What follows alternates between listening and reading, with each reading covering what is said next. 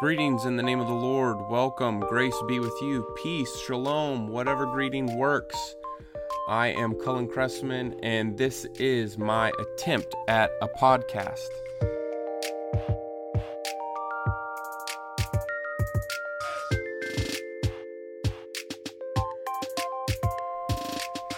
Okay, so we are moving forward in our study of Genesis, and I'm excited about this. It's a portion of scripture that I have wrestled with for many years, and I would encourage others to, and I'm by no means done wrestling with it. I think that is a intention to have this story at the beginning of scripture. I don't think that it would serve well in another location. And we went briefly over the first creation story, and the reason I call it that is because I think that it's intentional that the song of creation is first.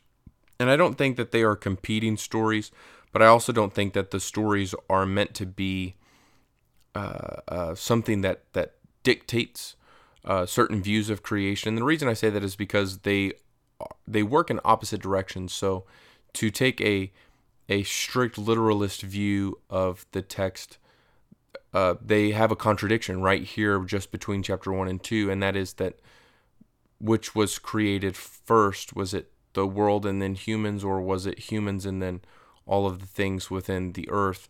And there's different arguments for how people try to marry those. I think it's simplest just to say that you have the song of creation, a celebration that's more of a grand picture, a macro view of creation, to set up the splendor and the sovereignty of God. And then you have a more intimate story, not different in the sense of ultimate authority that God created the world, but different in that it gives us the needed perspective of how humans fit within creation and relation to God. And so I want to go through this, and I'm going to be going all the way to the end of chapter 3. So really covering chapter 2 and 3. And it's the story of Adam and Eve. But I want to, just as an exercise here at the beginning, I want you to try your best, read through the story, take note of all of the different items in the story. That's something very important when you're reading through biblical stories and narratives. All of the different items, the different characters, what do they do? What do they say? All these different things. And as we go through this story, I want you to try to let go of some presuppositions. That's very hard, but don't think about ideas you've had in the past, or maybe ideas that you've heard before, but always try your best. I know it's impossible, but try your best to approach a story with fresh eyes and think new. And let's experience the Bible as intended, one chapter at a time. So when we go into this second chapter, don't think about what you may or may not know about later texts, later things in Scripture, but what does this story cause us to wrestle with? So one of the things that I think is very interesting, and sorry, I would say do that exercise, read through the story, and then come back and join me, because I'm not going to go through it. Reading it, I'm going to start pointing out things about this narrative as a whole that I think are necessary for us to wrestle with. And that is a flow, a pattern that's going on here in this story, is that God makes man, and when he makes man, he then starts making things for man. And as he makes things for man, he builds free will within that situation. And that's one of the things that I remember when it hit me. I couldn't believe that I'd never seen it before. It threw me off. I was always thinking about, oh, well, God made free will and he's so evil. How unfair of him to just give us a choice. You either serve me, or not. And that is a very flattened version of free will. But it says, if you look, it says that And out of the ground, this is verse 9, chapter 2, verse 9. And out of the ground the Lord God made to spring up every tree that is pleasant to the sight and good for food. The tree of life was in the midst of the garden, and the tree of the knowledge of good and evil. Now see, when I was a kid growing up, I always just thought of the one tree. That's all you ever see in pictures and stuff, Bible art and different stuff like that. Is you always hear about the fall. You always see Eve with the serpent and the apple and the one tree, the tree of the knowledge of good and evil. And we have that as the picture of here's free will. You have a choice to serve God, or you have the choice to take of the tree of the knowledge of good and evil. And that puts it immediately in a competing perspective. And that's what I want to get at in a minute with the serpent. But what's so interesting about this idea, it flattens free will when there actually is a beneficial option that's provided, and that is the tree of life was given. They were given 2 trees, but only one of them had a command about it. Only one of them was off limits to them. And actually, if you're looking at this from a narrative point of view, it creates a inclusio, meaning that it has its bookends of the story, that the tree of life is actually the first tree mentioned, and it's the last tree mentioned. If you go to the very end of the narrative, at the end of chapter 3, the tree of life is the concern of God at the end of the narrative. It's the first tree and the last tree. That'll preach. But anyways, you have these trees created, but you have so many things made for the humans. You have that the Lord, one, you already have the man. This is all, when I'm talking specifically, this is all before the temptation happens. You have that God is working for the benefit of Adam. That you have this story of God making man, forming him out of the dust of the ground, and then serving him. God is serving this human. He's making things for him that will benefit him. He's bringing things, and he's trying to help him find a companion. All of these things, he is his partner, so to speak. He's excited about equipping him, taking care of him. And the point I want to make is every step, all along the way, as long as Adam has been alive, God has taken care of him. God has provided for him. When he needed something, God was there. That's what's very important, that I think that we overlook in life. If I'm reflecting on this narrative, that we overlook in life is that God has taken care of us. It's a past tense thing. And if we don't acknowledge that he has, then we are going to be weaker when temptation comes. What you have here is that Adam, every time he needed something, the Lord took care of him, all the way to the point of him giving Eve, that he created him a companion, a helpmeet, that is going to help him accomplish his tasks here in the world. And so this is such a wonderful picture, but I think it's so interesting here. You have this in verse 24 and 25. Therefore a man shall leave his father and mother. This is after Eve has been created. Leave his father and his mother, and hold fast to his wife, and they shall become one flesh. And the man and his wife were both naked and were not ashamed. They were not ashamed. And I think that's very important, is this idea of shame, that they were naked, they were vulnerable, they were exposed, but they were not ashamed.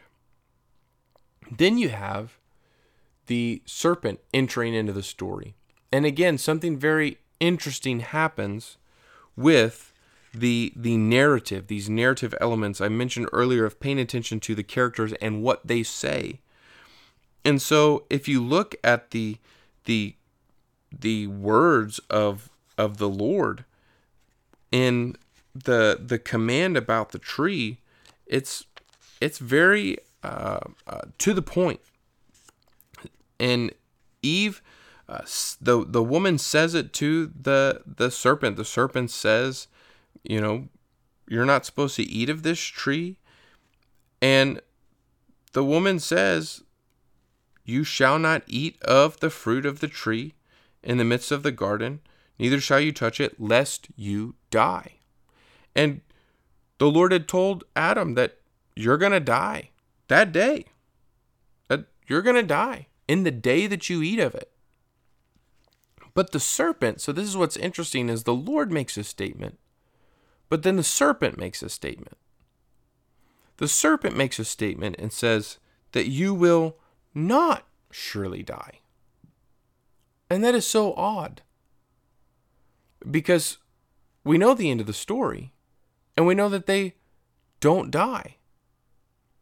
Now, this is where it takes a lot of work, and this is what I try to do a lot of times, reflecting on these narratives and thinking, Lord, what am I supposed to be really diving down into these narratives, how they play out? It's very hard to get all of my guesses out of my head. But just reading the story, not any kind of philosophical or theological leaps to fill in the gaps of the story. What's the result of Adam and Eve's action? Did they die or not? Now, some people, this is why I say you got to dismiss these ideas just so we can wrestle with the story. You can pick up some ideas again later if you want, but to wrestle with the story, not these ideas of, well, they died a spiritual death. What is a spiritual death?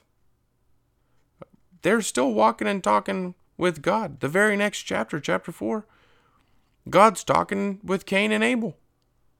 So what is a spiritual death? Is it that they're out of the garden? Is it that they're doomed to die?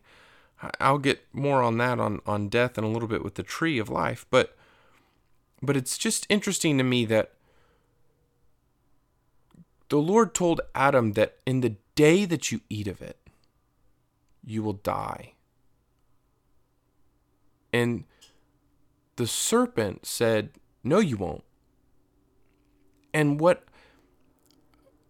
I get from the story, what I see here is that the tempter, the serpent here, who is more cunning than any other creature, is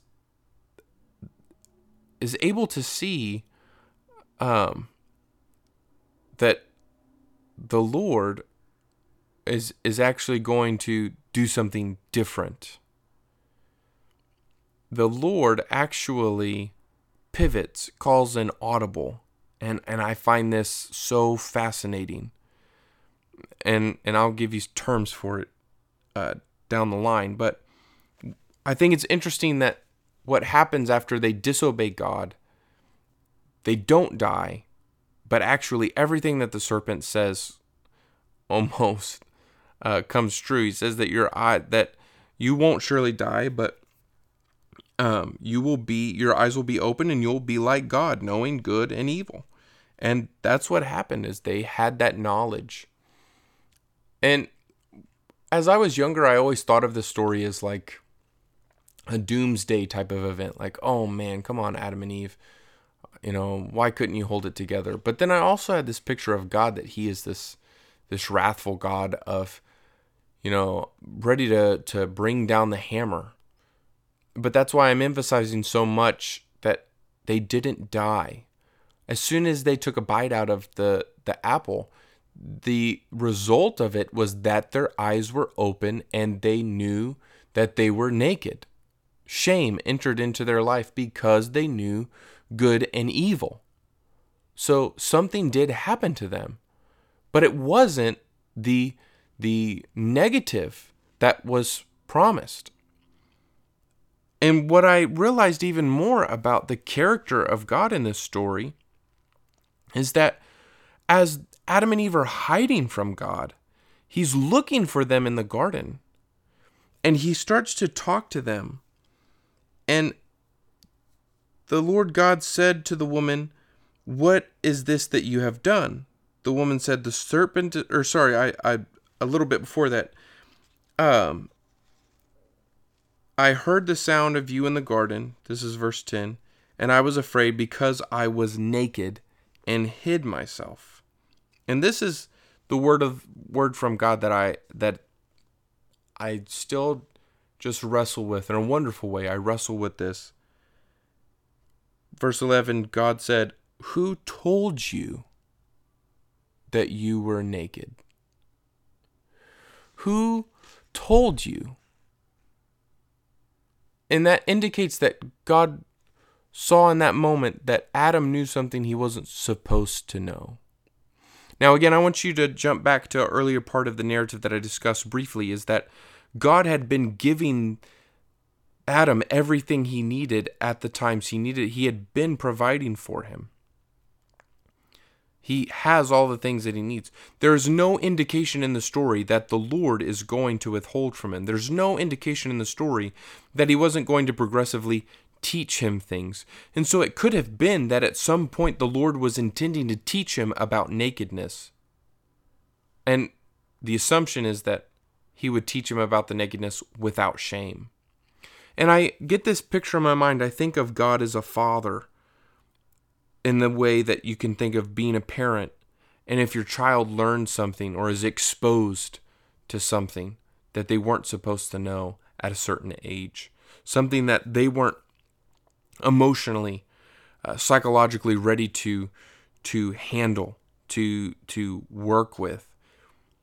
And the Lord says, who told you these things? I have not taught you that yet. I have not dealt with that yet.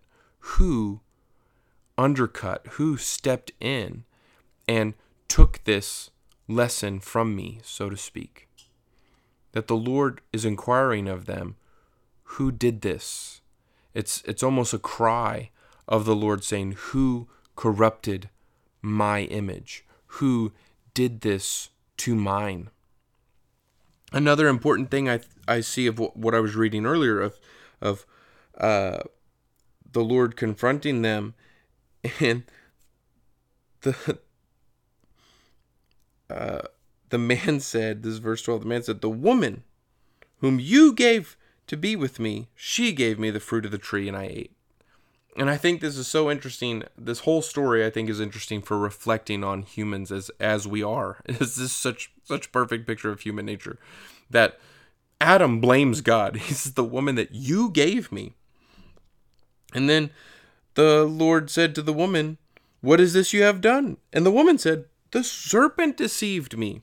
And so neither one of the humans are owning or taking responsibility for this at all.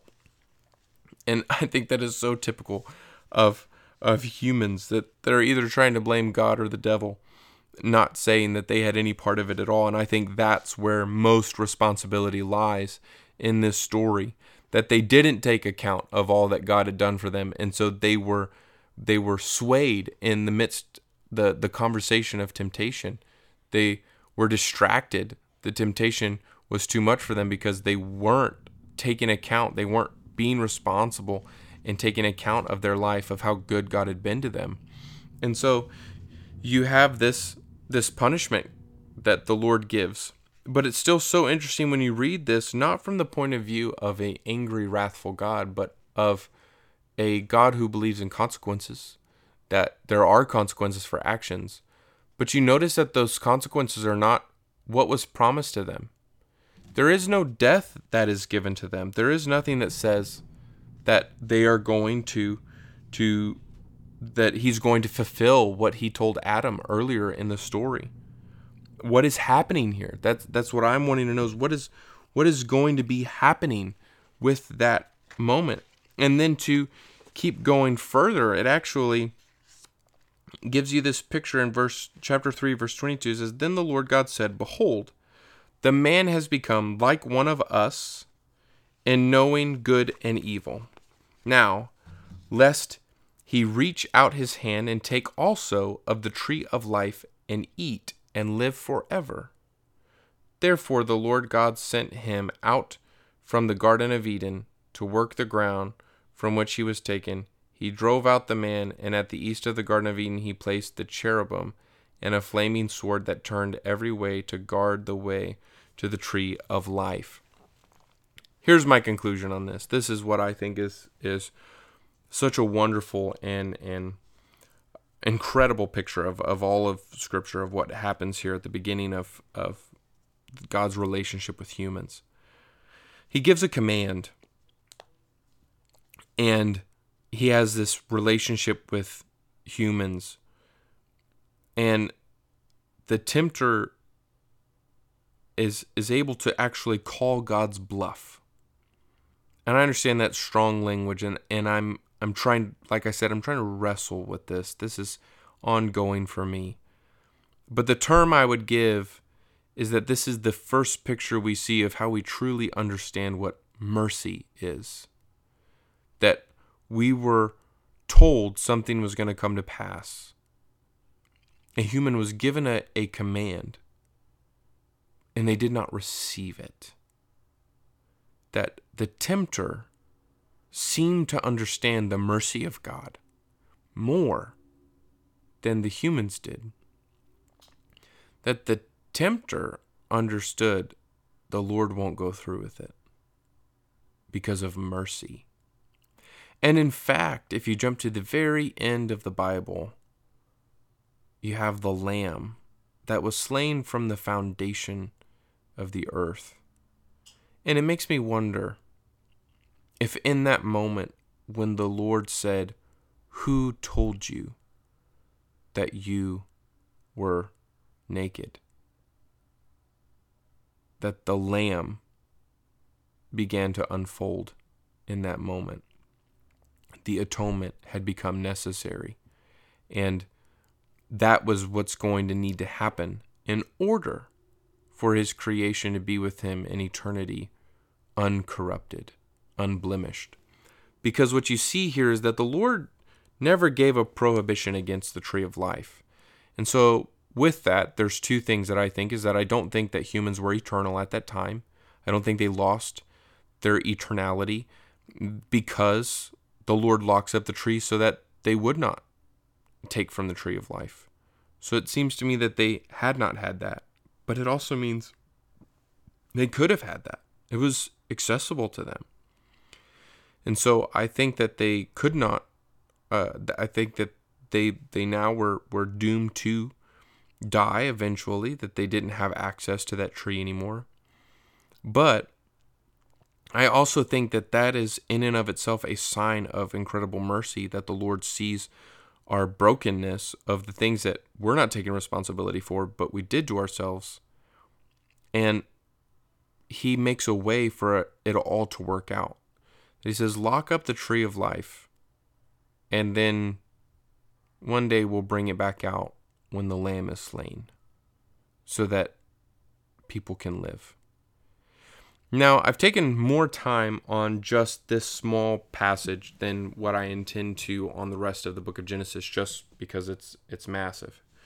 But the reason I took the time here to give these thoughts, to contemplate these things as you're reading the narrative, is because I think it's important. Genesis is the start of our covenant conversation with God. And so I think it's important that we think through, contemplate how this story starts. It's going to speed up. It gets quick, and it's moving towards a formalized covenant, a promise between God and Abraham and his descendants, and we will work through that. But what we see from the very beginning is that God is very merciful, and his intention is to provide and to take care of and to be with his creation. That he's not distant, but that he intimately cares and worries and is concerned about and provides for, even through consequence. He provides for humans.